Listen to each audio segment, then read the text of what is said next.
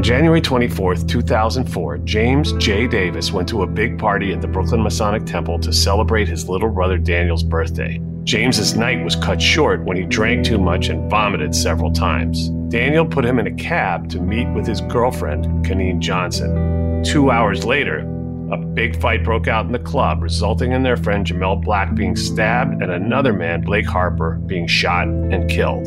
Police would interview people at the scene to get a description of the shooter, a light-skinned black man with braids. But James didn't have braids at the time. He had short hair with waves. Police then called stabbing victim Jamel Black's home and spoke to his sister, who happened to be James's spurned ex, Tina Black, who casually named James as the shooter, even though she had never even been at the party in the first place. Police found Jamel at the hospital, who told them the identity of the real shooter, Tay Hall. So, was it Tay or Jay? 2 weeks later, Jose Machicote, who was at the club that night, would enter the precinct and second Tina Black's identification. About 6 weeks after that, James found himself the target of an interrogation, a sham lineup, and a murder charge. Only after his case was picked up by the Legal Aid Society was it revealed that Jose Machicote was actually one of the most dangerous drug dealers in Brooklyn and the subject of a joint FBI-NYPD investigation. Machicote was murdered 5 months after his false testimony that sent James to prison for the rest of his life. This is Wrongful Conviction with Jason Flom. The 2024 presidential campaign features two candidates who are very well known to Americans. And yet, there's complexity at every turn. Criminal trials for one of those candidates. Young voters who are angry. The Campaign Moment podcast from the Washington Post gives you what matters. I'm Aaron Blake, and I'm covering my 10th election cycle. My colleagues and I have insights that you won't find anywhere else. So follow the Campaign Moment right now, wherever you're listening. You know you've got a comeback in you. When you take the next step, you're going to make it count. For your career, for your family, for your life. You can earn a degree you're proud of with Purdue Global. Purdue Global is backed by Purdue University, one of the nation's most respected and innovative public universities. This is your chance. This is your opportunity. This is your comeback. Purdue Global, Purdue's online university for working adults. Start your comeback today at purdueglobal.edu. The Kakadu plum is an Australian native superfood containing 100 times more vitamin C than oranges. So why have you never heard of it? PR. No one's drinking a Kakadu smoothie? I'm JB Smooth, and that was a full episode of my new podcast, Straightforward, inspired by guaranteed straightforward pricing from AT&T Fiber. Get what you want without the complicated. AT&T Fiber, live like a gigillionaire. Available wherever you get your podcasts. Limited availability in select areas. Visit AT&T.com/hypergig for details.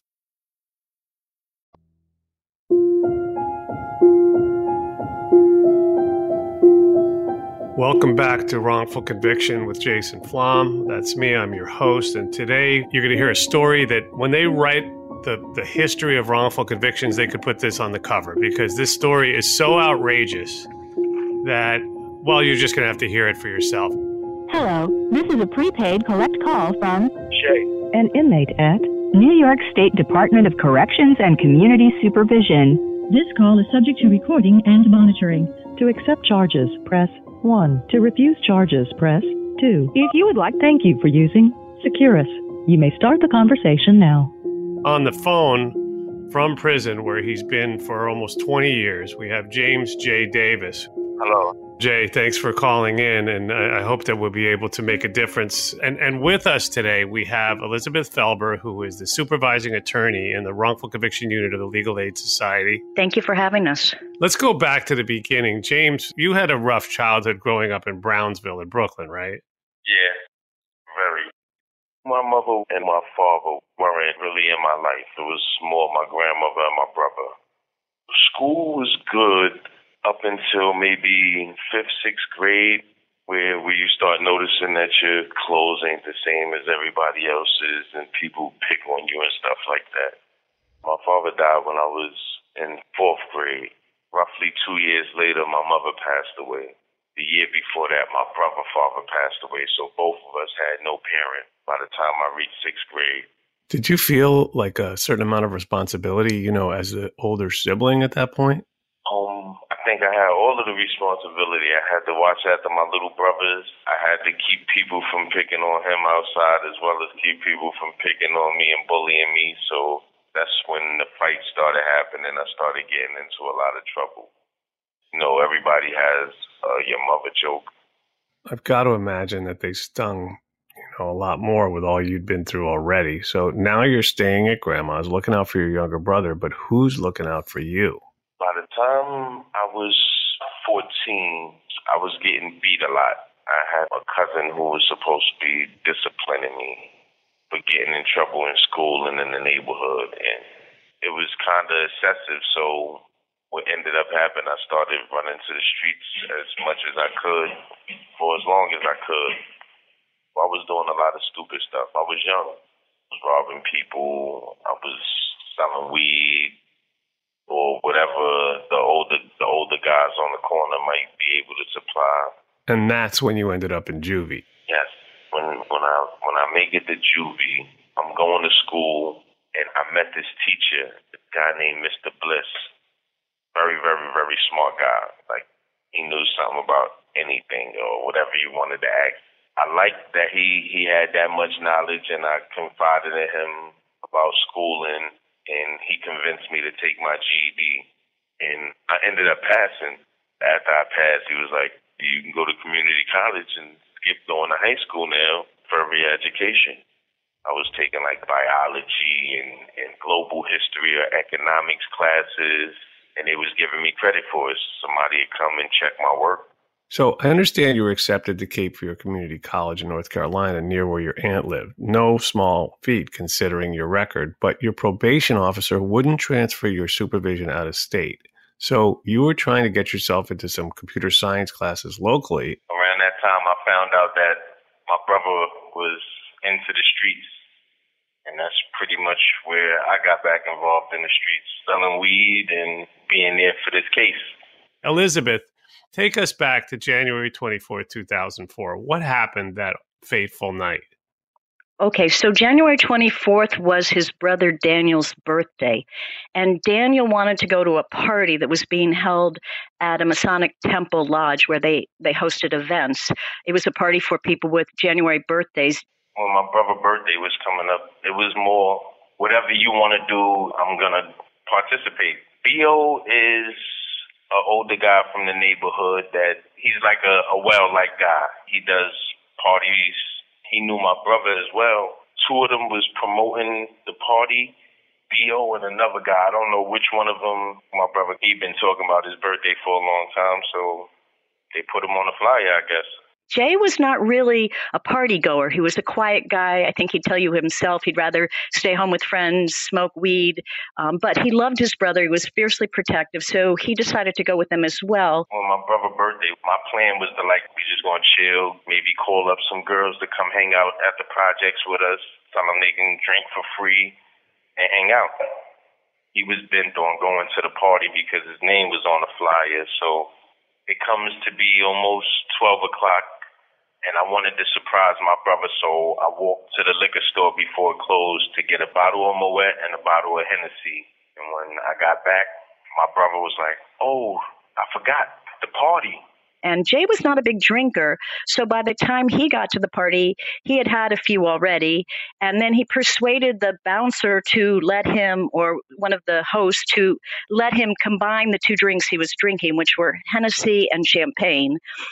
Kind of a disgusting combination. He threw them, he put them together. He went into the party and he proceeded to have a few more drinks in the bathroom because they told him, okay, you can have your own drink, but you have to put some shade on it. Before you know it, I was trying to rush my drinks so that we can actually get out the bathroom. I wanted to see what the party was really like. Plus my brother, he don't smoke, so he's out on the dance floor most of the time anyway.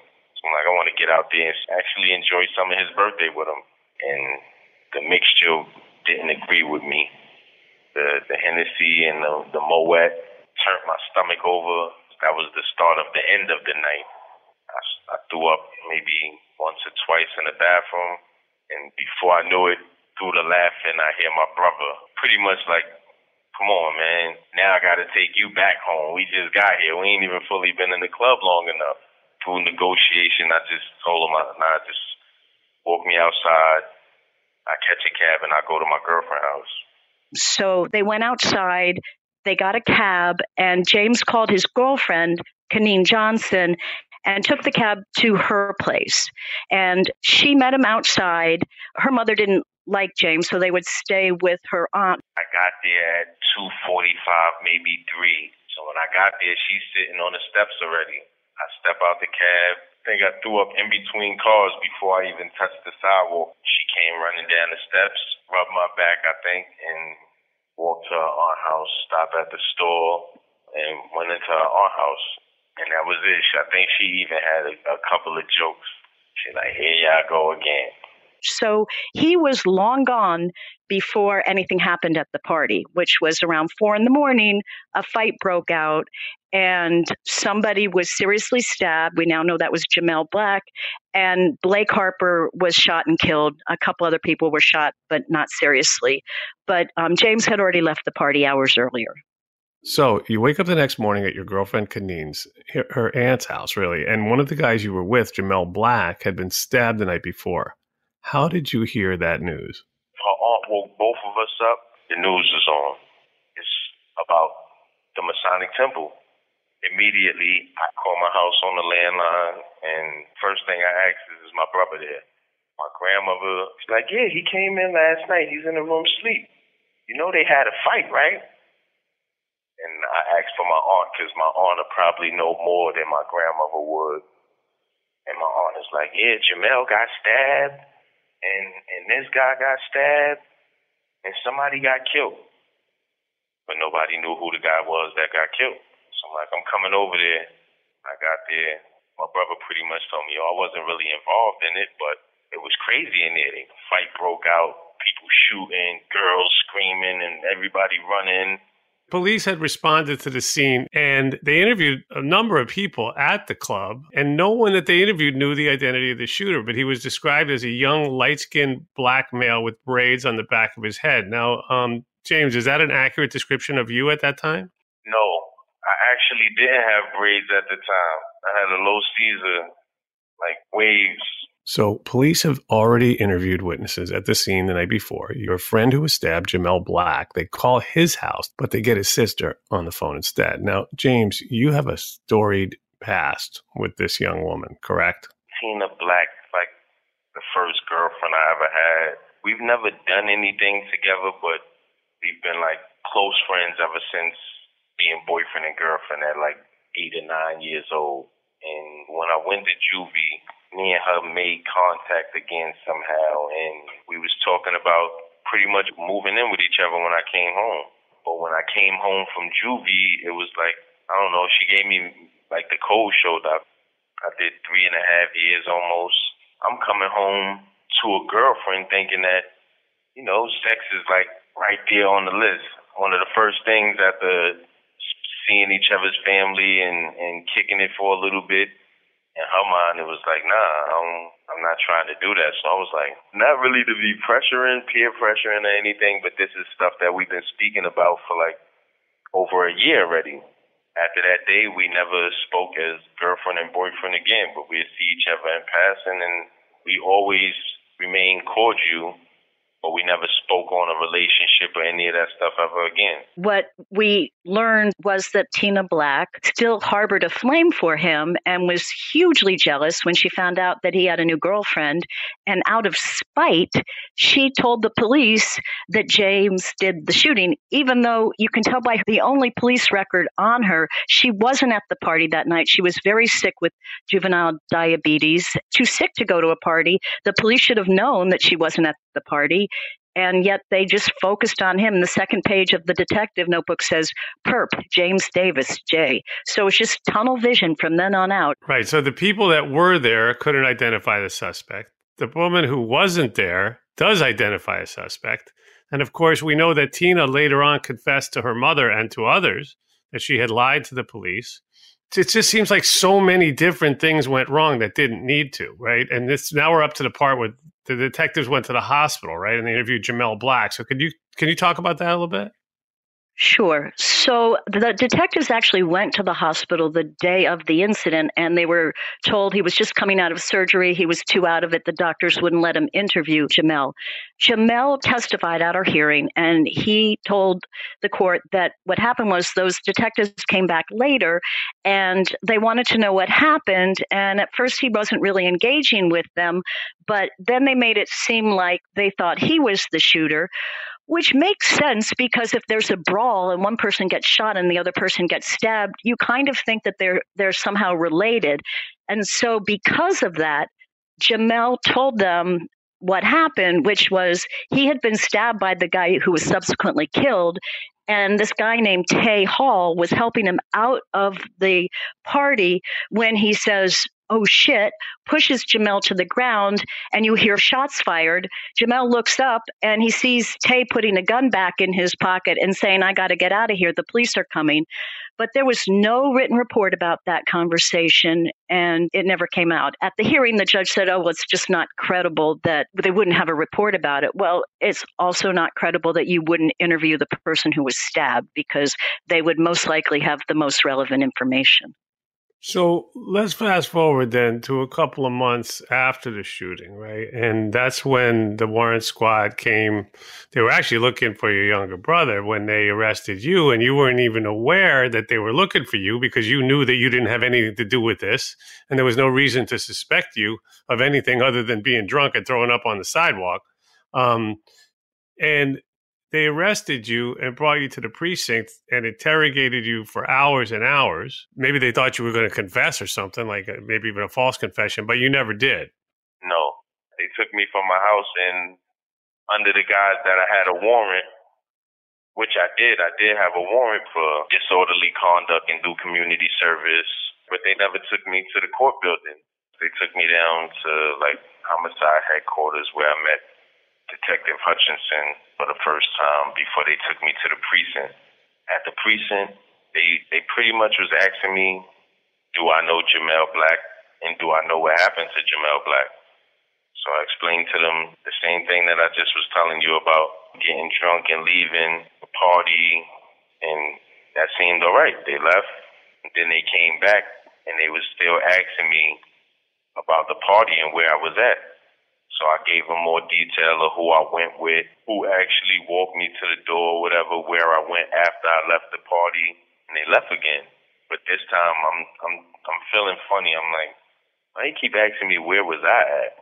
The next time he came in, I think he started asking about the shooting. Do you know the guy that got killed? And I'm like, I don't know the guy that got killed, but I know one of the guys that got shot because I went to school with him as well. But I don't know the guy that got killed. And from there, I don't remember exactly the rest of the questions, but it was pretty much all about the shooting now. So I'm like, when am I going to court? I'm supposed to be going to court. They're like, no, what we're going to do is we're going to put you in a lineup. I'm like, a lineup? I need a lawyer.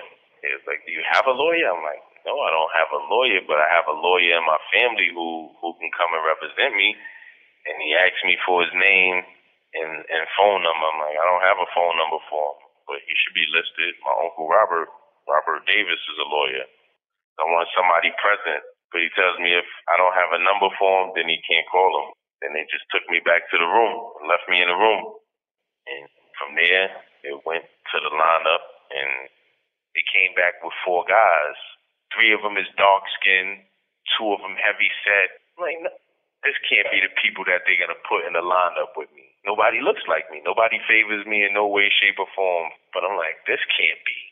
Then he bring 2 more guys in, like Indian-looking guys. But I'm like, nah, this is a fix. Liz, can you tell us a little bit about it, this lineup and how things went so wrong? As he says in his own statement, this is not a fair lineup. So the lineup in itself was already suggestive, but there were 3 people who viewed the lineup. One of them was Jose Machicote.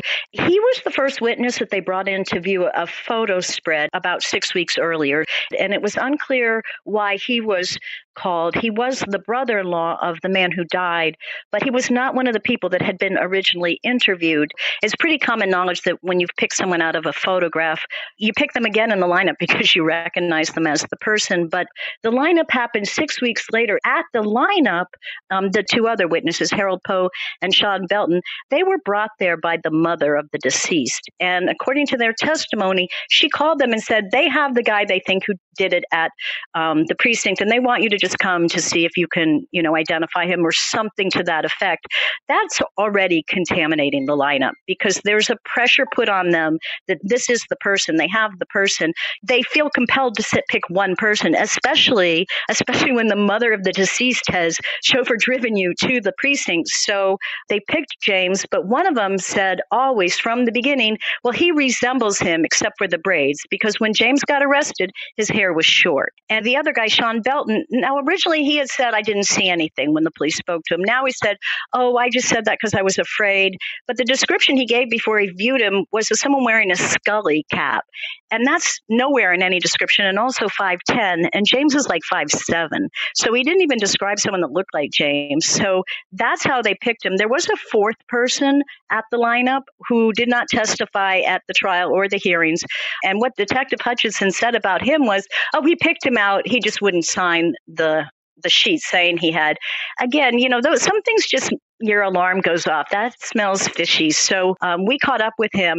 He did not want to be involved. He made that 150% clear. But what he told us was, no, I never said that was the guy. That's why I wouldn't sign. And what I said to them was, if you say that's the guy, that's the guy.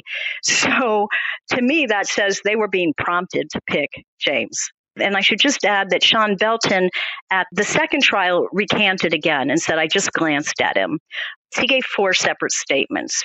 So that was him. And the other guy always only said he resembled him. So essentially, it really came down to Jose Machicote. When you think about the convenience of Tina Black Jr.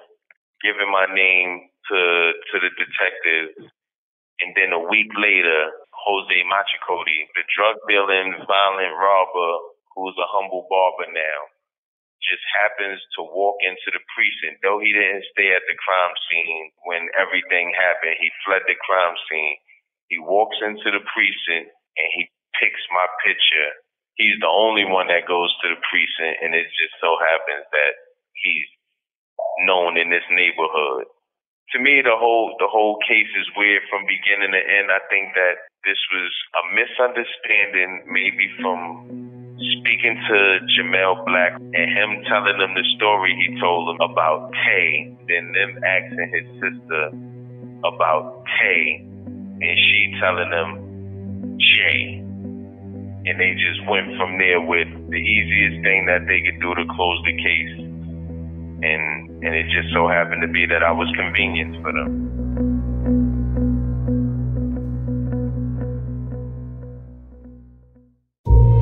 This episode is sponsored by AIG, a leading global insurance company, and Paul Weiss, Rifkin, Wharton, and Garrison, a leading international law firm.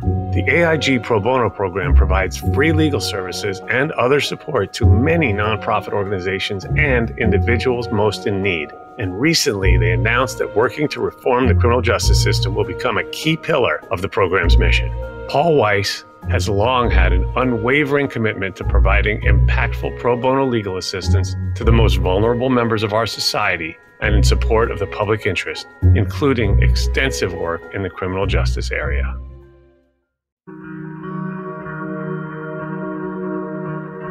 After the lineup, they told me I was being charged with murder, and he offered me a deal pretty much. Detective Hutchinson asked me to tell him that I did it because he already heard about the story of what happened. Somebody told him that 2 groups of guys was fighting, and the guy in one of the groups had a knife, and the guy in the other group had a gun. And he shot the guy with the knife to defend himself. Like, if you tell me that, then I can help you. I speak to the DA. I'm like, what the hell kind of shit is that? Why the fuck would I tell you I did something that I'm telling you I wasn't even aware of? I wasn't there for it. He's like, if I was you, I would have did the same thing if it was me. A guy comes at me with a knife, and I got a gun, I would have shot him too. You ain't do nothing wrong. I was like, but you want me to admit to something I didn't do? That's wrong right there. and told him, if you would have told me that this what this was about from the beginning, I probably would have never spoke to you. I wouldn't have tried to help you. But here it is, I tried to help you, and I turned out to be the one going to jail pretty much. They fingerprinted me and put me in a holding cell for the rest of the night. So now things go from bad to worse, right? The trial. There's a number of problems at both trials, although the first trial, amazingly, ended up, and it's, it hurts me to say this, and I know you must have had a lot of sleepless nights over this, James, but the first trial, in spite of the fact that you had substandard defense, you still ended up with an 11-1 hung jury in favor of acquittal. I rarely hear that. So talk about the trial from your perspective, James. So as trial is going on, I'm reading the paperwork that they gave me the day before my trial actually started. I'm still going through paperwork, and I'm noticing that, they black out the names so you don't know who's who. But I'm listening to the stories, and now it's making sense with the DD5s from the police station, because now I'm seeing, this is the guy that said he never seen nothing at the crime scene that changed his story the other two times to this story now, which happened to be Sean Belton. His first statement to the police at the crime scene was, I never seen what happened. I was talking to two girls, and shots went off, and I ducked for cover to protect myself. I never seen anything. Havel told throughout the whole thing, he never identified me from the precinct to trial. He only told the officers that it was two guys that looked like each other that had the fight and the shooting and everything, and he only referred to me as looking similar to one of the guys. In that trial, he said I resembled a guy that he seen at the precinct. He never picked me out and said definitively that's him right there that I seen doing the shooting. Like, you have this one guy, Jose Machicoti, who's blaming the cause of this murder on his brother-in-law, while the two prosecutors, witnesses beside him are saying that he started the whole fight. You have a conflict between your own witnesses where they're pointing the finger at this guy saying that he did X, Y, and Z that caused us to come over and be of assistance to him.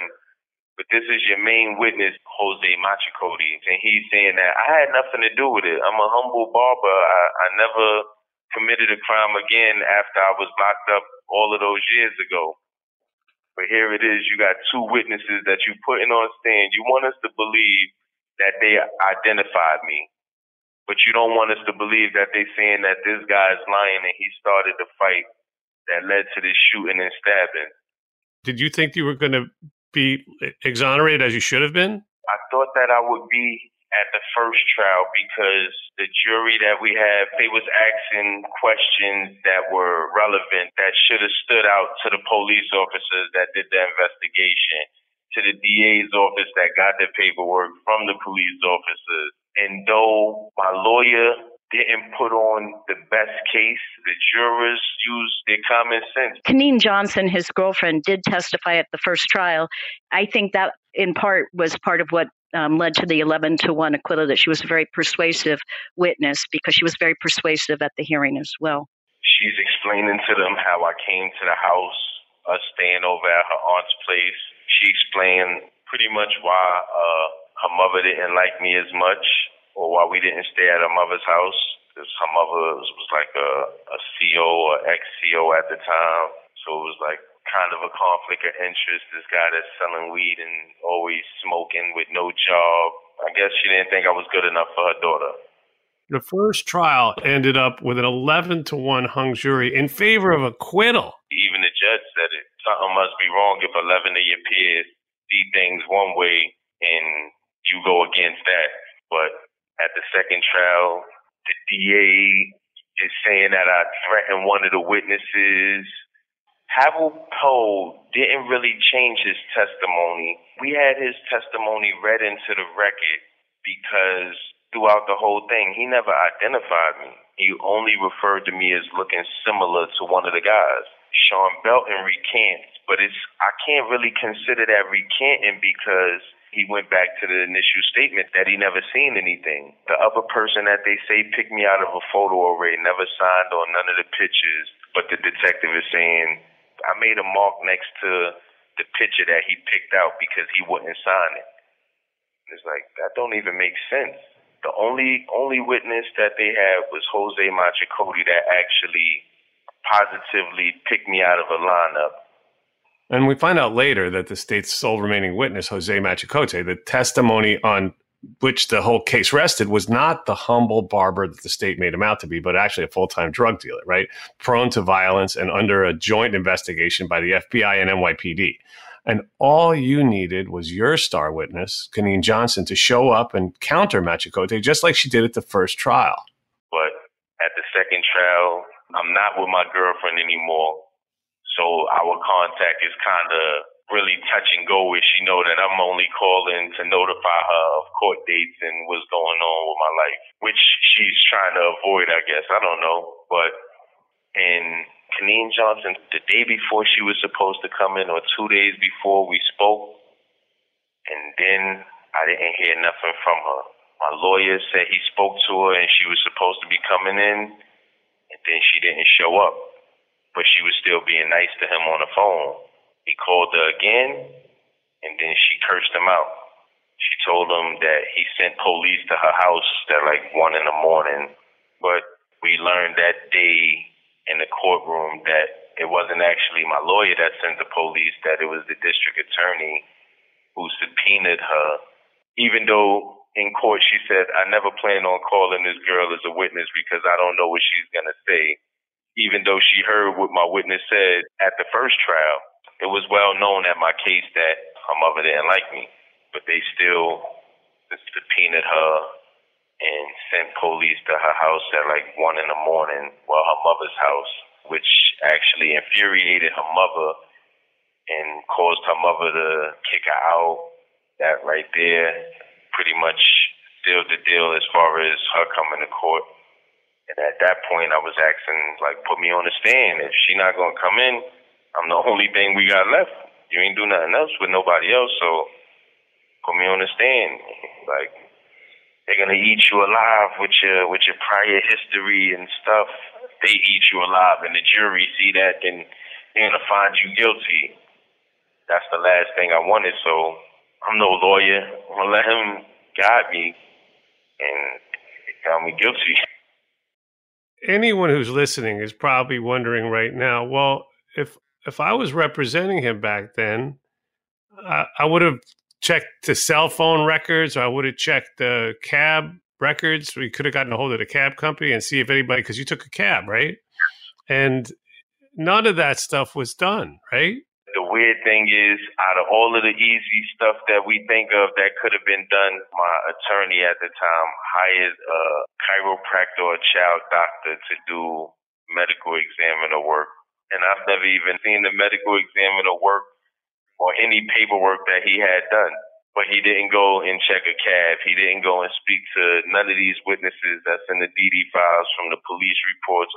But you found a doctor to play as a medical examiner from your office building. It's sad to say, but if you don't have money to actually pay for a lawyer, then the justice system doesn't really work for you. It's rare that it does. You rarely come across lawyers like Susan and Liz or people like you that actually go out of their way to help somebody out to show that they're innocent. And I appreciate every bit of it. Look, the officer is telling me that I have to get off the phone. He's pressing now because of the time frame, I guess, because we was really only supposed to get like half-hour phone calls. No problem. I scheduled it around a couple of guys that are friendly here, that know my situation, that wanted to make sure that everything was all right. But call back either today or tomorrow or whenever I can. Thank you again. I appreciate y'all, and I hope you all have a nice day. I will speak to you soon. Yeah, we'll be back in touch for sure. All right, later. Bye, Jay. The caller has hung up. What an unbelievably calm and gentle spirit he's got. Here he is in this chaotic situation in a maximum security prison in the time of COVID with people whose phone time he's sort of, borrowing or whatever, and guards who are going, hey, and yet he is so focused, which makes me even more sad thinking about the lost potential that simple act of kindness from that parole officer 20-something years ago could have just avoided this whole thing. And God knows what he'd be doing with his life now, contributing to society and probably building a family and everything else. So meanwhile, the story goes on. Mr. Machicote was murdered by a drug dealer 5 months after James's second trial. Yes. After he was trying to rob the drug dealer for the second time in a month. Right. So, yeah, he was tortured and killed. And I mean, this is some Quentin Tarantino stuff now, but this is the guy that the authorities were painting to be a wonderful citizen who was bravely coming forward, and now he's a simple barber and blah, blah, blah. So that's all out the window. But there was also Brady violations in this case, right? So can you speak to that? So we learned this as the hearing was going on, the actual innocence hearing that we litigated last summer and we're appealing now.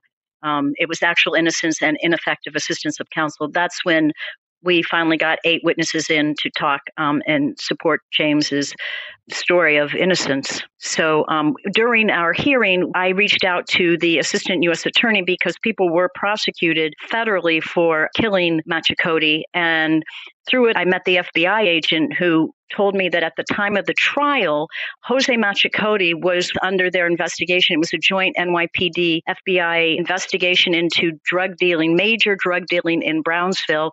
And lo and behold, in the spring, which was when the second trial was happening, a confidential informant was buying huge quantities of heroin and cocaine from Machicote. Now, we don't know if the assistant district attorney knew that, but it's hard to believe that the detective who used to be a narcotics detective in Brownsville did not know that this man was A, one of the major, most violent drug dealers in Brooklyn, and B, under, investigation by the FBI. So that was never disclosed. No, that would have been an inconvenient fact to bring up as they were trying to present him as the perfect witness, right? So, right, he was so brave. Yeah, so there's the Brady violation, because this wouldn't be complete without that, right? Right. So they have an obligation to turn over this information that they knew about. And that's what we believe happened here. And yes, it does seem like that happens all the time. And what was in it for Machicote? I don't want to go down too deep a rabbit hole of conspiracy theories, but that he was on parole the night of this murder. He had violated parole by being out past his curfew. And the fight that Jay was referring to, a lot of the police reports say a Spanish guy wearing a fur coat grabbed a bottle, was in a fight on the floor. That was Machicote. So that was also a violation of parole. So I don't know whether they threatened him with having him locked up, whether there was something corrupt going on. It was the 75th precinct, which is notorious. And it's had some, problems with corruption over the years. I don't know what happened. Even the FBI agent, although he said, he was on a bad guy list. That's how he referred to Machicote, which is a computer database that you're supposed to check for any witness. And in fact, the day they interviewed the witnesses at the club, they did HIDA checks on those witnesses, but there's no HIDA check in the paperwork for Machicote. So there's just something fishy about Machicote and why they're so protective of him. And all we do know is that when the prosecutor got up in summation and said, he's such a credible witness, and he's credible because he was so honest about his past, and now he's a barber. Well, he might have been honest about his past, but he wasn't really honest about his present. So, in addition to the problems with, ID evidence in a situation like that, you also have this unsavory character pretending to be someone that he's not. Wow. Yeah. It's exhausting. This one's actually exhausting. It's exhausting. Tell me about it. I'm still writing the brief for the appeal. So none of that's disclosed to the defense of James's second trial, right? And we know about the whole Machicote thing. Of course, it's almost like an exclamation point on the whole thing that he ends up. I mean, I'm sorry the guy got murdered, but such a short time after this, as if to really just drive this home. he ends up in like a scene from Reservoir Dogs being tortured to death by a guy who he was trying to rob for a second time, a drug dealer. I mean, nice witness. Right. And the first time he entered at gunpoint and tied them up and robbed them. So it wasn't his first rodeo. No, and it sounds like they turned the tables on him, and then Yes. he met his demise and took this this false testimony he presented to the grave with him. Yes. The best conversations I have with my colleagues are the ones that happen when no one is looking, when we're not 100% sure yet what to write. Hopefully, having conversations like this can help you figure out your own point of view. That's kind of our job as Washington Post opinions columnists. I'm Charles Lane, Deputy Opinion Editor. And I'm Amanda Ripley, a contributing columnist. We're going to bring you into these conversations on a new podcast called Impromptu. Follow Impromptu now, wherever you listen. Trinity School of Natural Health can help you be part of the fast-growing health and wellness industry. With an education that empowers communities, Trinity grads can change lives by applying natural health principles and techniques in holistic practices or stores selling nourishing health products. Offering 19 online programs that fit your busy schedule, you'll get training to help turn your passion into a career. Enroll today at trinityschool.org. That's trinityschool.org. Xfinity has free premium networks for everyone this month, no matter what kind of entertainment you love. Addicted to true crime? Catch killer cases and more spine-tingling shows on A&E Crime Central. Crave adventure? Explore Asian action movies on Hi-Ya. Searching for something extreme? Check out skating, snowboarding, and more on Fuel TV Plus, the global home of action sports. And find crowd-pleasing bops on iHeartRadio's Hit Nation playlist. There's new free shows and movies to love every week. Say free this week in your Xfinity voice remote.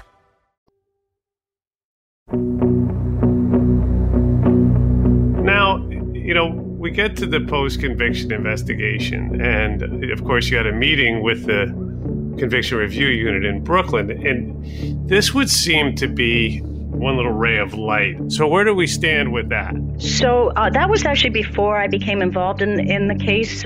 Susan Epstein, who did the appeal and did a phenomenal investigation, brought the witnesses to the Conviction Review Unit. They had the case, incredibly, for 5 years.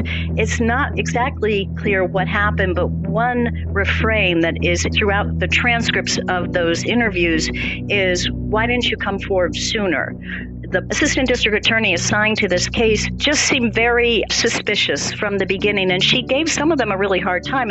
But she got a lot of this information. I mean, she went to prisons and she spoke to Jamel Black, who's currently incarcerated, and he told her that it was Tay who did the shooting.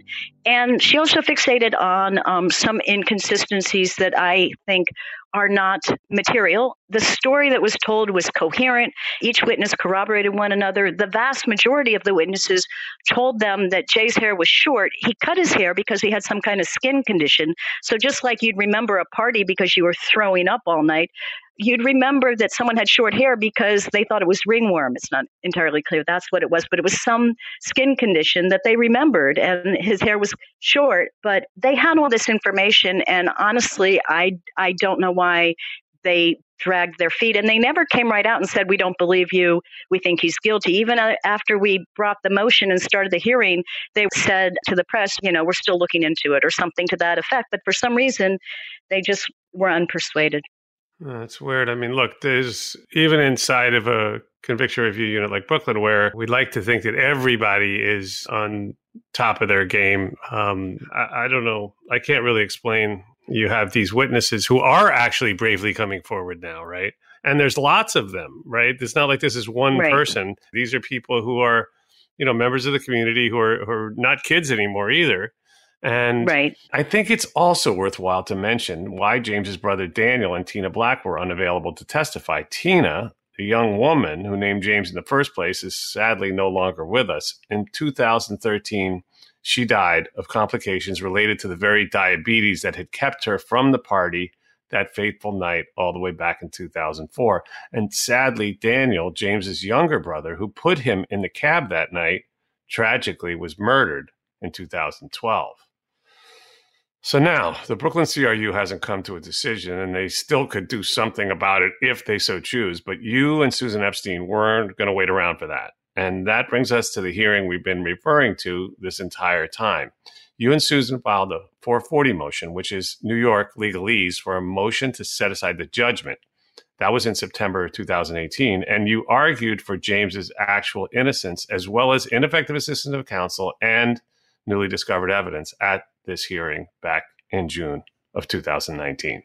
Yes, we were pretty optimistic going into it. So we had 8 witnesses, including James. James went first. As you saw, he's very intelligent, humble, low-keyed, and I think he makes a good impression. And he went first. And also so they couldn't say, oh, of course he said this. He sat through the whole hearing and listened to what everyone else said. So he told the story that you heard, about leaving because he was intoxicated. And then Jamel Black came in. And one thing about Jamel Black that was really, I think, very persuasive, he had initially refused to cooperate and sent a letter to Susan saying, he ruined my life because James had slept with his girlfriend when he was locked up at Rikers, and he held a grudge. And he even told me when we were preparing to testify, he goes, yeah, it's a bad quality I have. I get it from my father. I can really hold a grudge. But he came in and he told the whole story. First of all, he helped walk James out to the car, but then they started to get into a fight about this girlfriend again, and he went inside and he met up with Tay, the shooter. So he told the whole story about how he got stabbed because his younger brother was involved in the fight, and he went over and he heard this guy say, you thought this was over. He turned around and he was stabbed. So he goes through the whole incident of how the stabbing happened and how the shooting happened and how it was Tay, and then how he told this to the police. We also had the woman who cut his hair, who, although she didn't remember exactly when she cut it, she did remember that she told him it was breaking off and that he had to cut it, and that the last time she saw him, his hair was short. And you had Corey Hines, who was at the party in the bathroom laughing at him as he was throwing up. Sadly, his brother had signed an affidavit saying, I put him in a cab and sent him to his girlfriend's house. He was murdered in 2012. So we, didn't have him as a witness. We had his affidavit, and we believe the judge should have allowed that into evidence, and he didn't. And we had Kaneen Johnson, the girlfriend, who didn't show up at the second trial. We actually had to do what's called a material witness order to have her arrested to bring her in, which I really didn't want to do. But she came in, even though she was mad at me about that, she got on the stand. So when that happens, they assign an attorney to you. And the attorney came in and said to the judge, she's willing to testify, but she's terrified of the family. And what came out on the witness stand is that after she testified at the first trial, friends and family of the deceased followed her, not just out of the courtroom, but out of the courthouse, calling her names, threatening her, if we're going to find out where you live, if we see you on the street. And it was so bad that James's attorney put her in a cab because he was afraid of her having to take public transportation home. So here she is. She hasn't seen James since the first trial. And she gets on and she essentially says exactly what she testified to years before, that, she met him at her mother's house. He got out of the car. He was staggering, like stupid drunk is kind of how she put it, and threw up. And she got him a ginger ale at a bodega and they walked to his hand. So she told that entire story. The 2 new witnesses that I found also particularly compelling, one was in the statement by James, he refers to B.O. His real name is Ernest.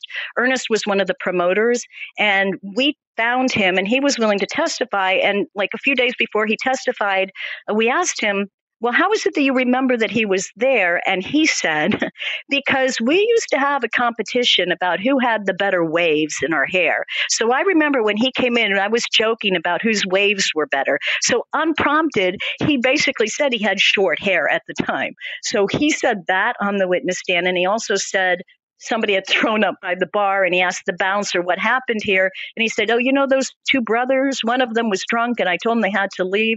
So that was information we didn't even know about. And then lastly, and maybe the most emotionally compelling witness, was Tina Black Sr., the mother. So she came in, with the cane. She's like crippled by arthritis.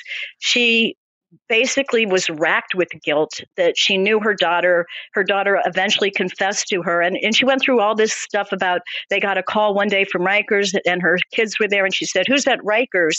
And they said, "James." And she said, "Why is James at Rikers?" And one of the sons said, "Ask your dumbass daughter." So like she remembered little details like that. And then bit by bit, her daughter revealed to her that she had set James up and that he was never coming home and that she was still in love with him. So that was extremely compelling testimony. So that was essentially our case. It was like so many people who, added little bits and pieces to the story and created this really cohesive story about what really happened there that nobody bothered to investigate.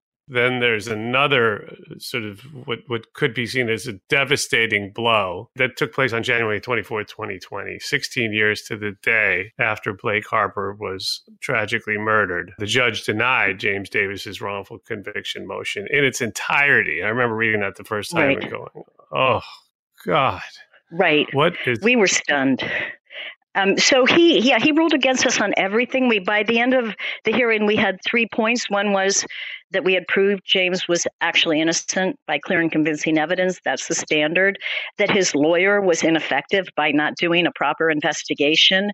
He didn't even hire an investigator. That's what James was referring to when he said he hired a doctor. He hired a doctor who appeared to have been his brother to review the medical records. So he knew what he had to do to get paid to hire someone. So we had an ineffective assistance of counsel point. And then we asked the judge to reopen the hearing so that we could call this FBI agent so that we could show that they would have known about this evidence that Matt Cicotte was not just a humble barber, but he was a major drug dealer in Brooklyn. And the judge refused to reopen the hearing. Originally said, "I'll sign a subpoena for an FBI agent because you have to subpoena them." Then changed his mind on that. Said, "You didn't prove it," but he didn't give us a chance to completely prove it. And so he denied every aspect of our hearing. And now there's really literally one stop left on this. You don't get to appeal these. They call them 440 hearings in New York. You don't get to appeal a 440 as a matter of right. You have to ask permission. It's called seeking leave to appeal. And we did get permission to appeal. So we are in the process of writing a brief. And this is the last stop. We are going to the Second Department Appellate Division and asking them, first and foremost, to find him innocent and dismiss these charges. Do you know when that hearing is going to be? We're shooting for September, hoping to get the brief filed in time for September. If it's not September, it will be October. There is a petition, and we're going to link to it in the episode description. So for anyone who feels outraged as I do and wants to help James, go to our episode description, and there'll be links to take you to action steps that you can take. Hello, this is a prepaid collect call from Shay, an inmate at New York State Department of Corrections and Community Supervision. This call is subject to recording and monitoring. To accept charges, press 1. To refuse charges, press thank you for using Securus. You may start the conversation now. Hello. Oh, James, I'm glad you're back. Elizabeth and I spoke a bit about your post-conviction litigation and where you're at now, legally speaking.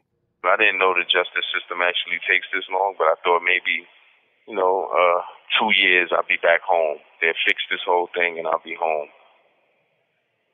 2 years turned into 17, and I'm still fighting and trying to convince them that they actually locked up the wrong person. And then to compound this tragedy again, the little brother that you felt so responsible for was murdered in 2012. I mean, I can't possibly begin to imagine your pain, but your grandmother's still here. My brother and my grandmother is like my oldest friends in the world. My grandmother been there for as long as I knew. I know she know my pain because she lost her mother and she lost her daughter the same way I did. Well, not the daughter, but my mother the same way she lost her mother. And my brother was there with me through everything. So it's like I lost out on what little I was able to spend of his life with him and 17 years of my grandmother's life. She just turned 80 June 19th. It's like she was 63. I just missed all of these birthdays and times to spend with her where I would have been an adult, where I could have actually, because I think that was my first Christmas ever actually really buying my grandmother my own gift. And she was so happy for that. And then here for every year since, for something I didn't even do. I pray for her every night. I need her to be strong for me because that's one of the reasons that I live for, like my grandmother. By the grace of God, she just turned 80, June 19th. My mother was murdered 2 weeks, a week and some change after Mother's Day, which was hard for my grandmother.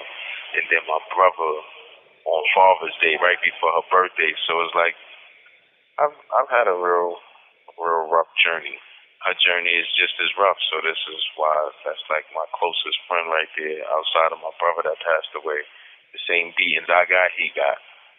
The same low budget clothes or whatever you want to call them, I got, he got. The teasing in the neighborhood, in the house, over not having our parents or my mother being a crackhead, he got the same thing. We endured everything together, so it was like, this the only person that really, really know my struggle. So to lose him while here, like, the hard blow. Yeah, I can't imagine. Your story, your life has exhausted. It's taken so much out of me, and I've only listened to it. I can't imagine having lived it. We need to do everything we can to bring you home, James. I want to thank you. I mean, we have, as our regular listeners know, at the end of each episode, we have our featured segment, which I call Closing Arguments. And this is where I, first of all, thank you. And then I just kick back in my chair and turn my microphone off and leave my headphones on and turn it over to you for whatever else you think needs to be said. So now, Liz, over to you for closing arguments. All right. Well, first of all, thank you so much for taking the time to listen and to speak to James and to get to know what a good person he is, what a smart, humble, kind person he is, and for giving us this chance to tell his story to as many people as possible.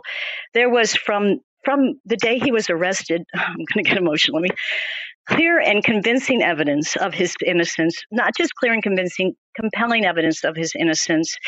And he told everyone what they needed to do to learn that he was innocent.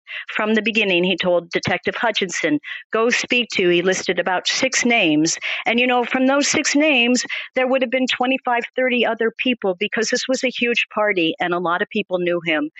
But whether it was tunnel vision, a lack of respect, or indifference, Detective Hutchinson did nothing to investigate.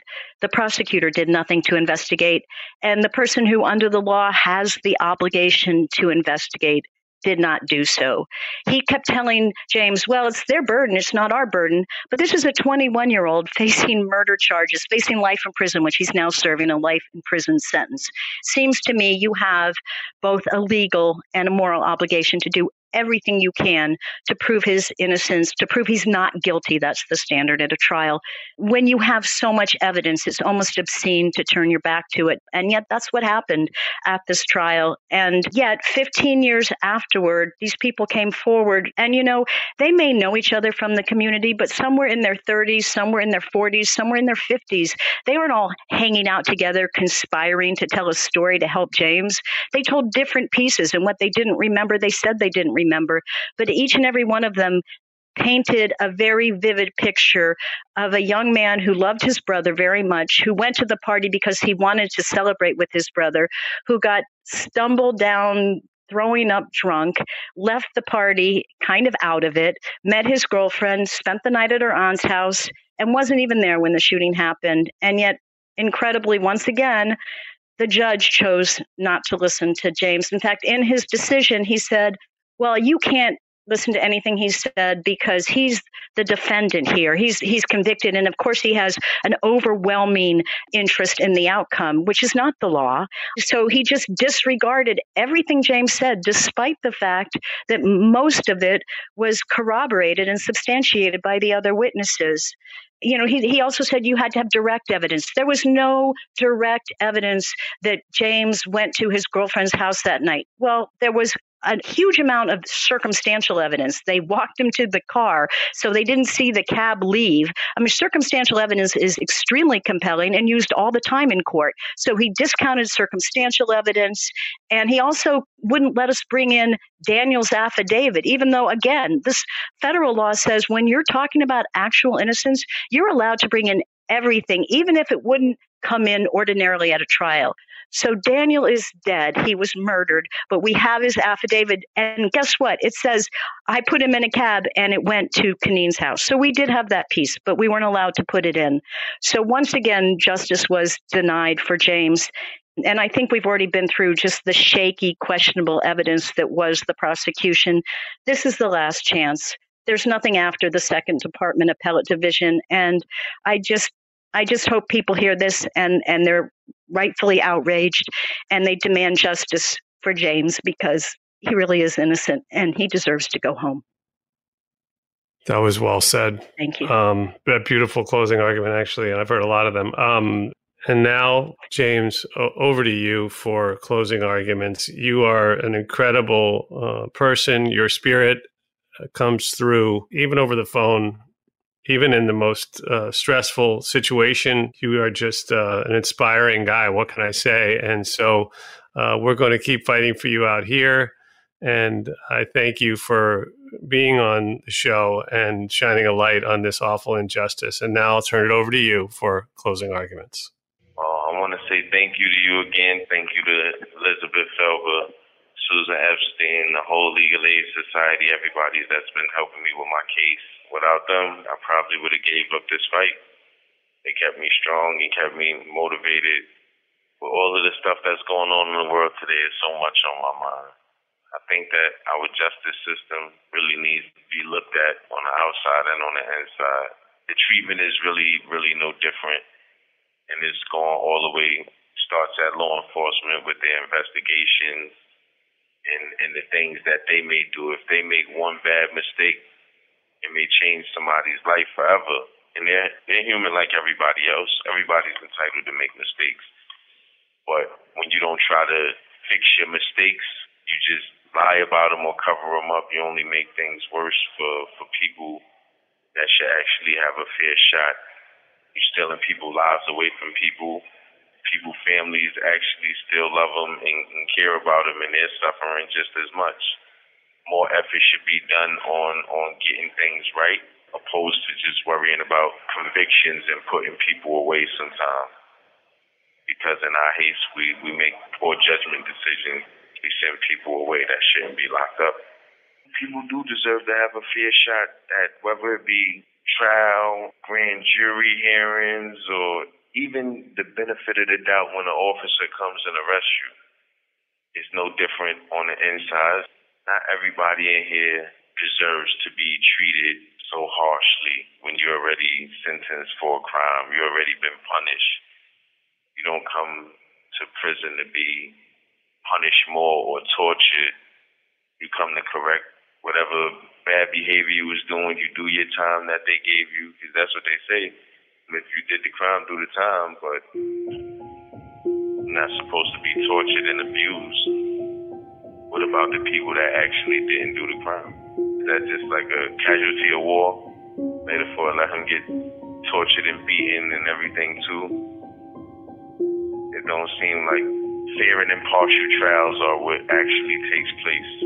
They label you, and then they send you away, and then they make it hard for you to prove your innocence, to get back out. Even when you do prove it, it's still hard for them to let you go. They're saying, well, it sounds like he's telling the truth, and it's the same thing, and we learned that these other guys were liars and all of these other things.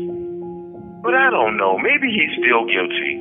Let's just keep him in there and double, triple, quadruple check and let him waste some more of his life away, even though he might be totally innocent. And it seems like he is from what we've been looking at, but not 100% sure. He didn't prove it to me 100%. Like, that's crazy. That's insane. Is that what a human life is worth?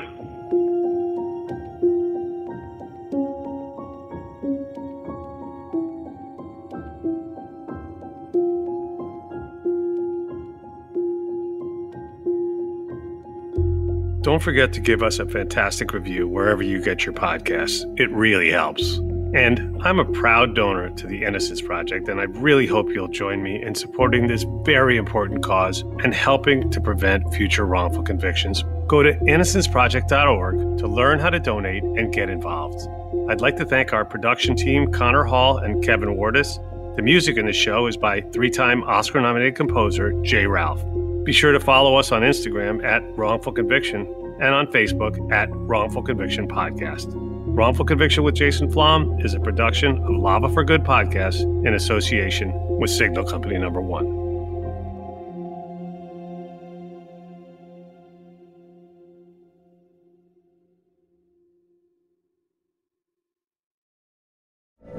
From BBC Radio 4, Britain's biggest paranormal podcast is going on a road trip. I thought in that moment, oh my God, we've summoned something from this board. This is Uncanny USA. He says, somebody's in the house, and I screamed. Listen to Uncanny USA wherever you get your BBC podcasts, if you dare.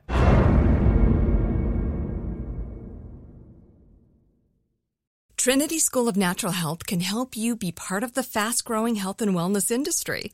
With an education that empowers communities, Trinity grads can change lives by applying natural health principles and techniques in holistic practices or stores selling nourishing health products. Offering 19 online programs that fit your busy schedule, you'll get training to help turn your passion into a career.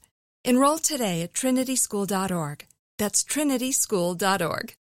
Xfinity has free premium networks for everyone this month, no matter what kind of entertainment you love. Addicted to true crime? Catch killer cases and more spine-tingling shows on A&E Crime Central. Crave adventure? Explore Asian action movies on Hi-Ya. Searching for something extreme? Check out skating, snowboarding, and more on Fuel TV Plus, the global home of action sports. And find crowd-pleasing bops on iHeartRadio's Hit Nation playlist. There's new free shows and movies to love every week. Say free this week in your Xfinity voice remote.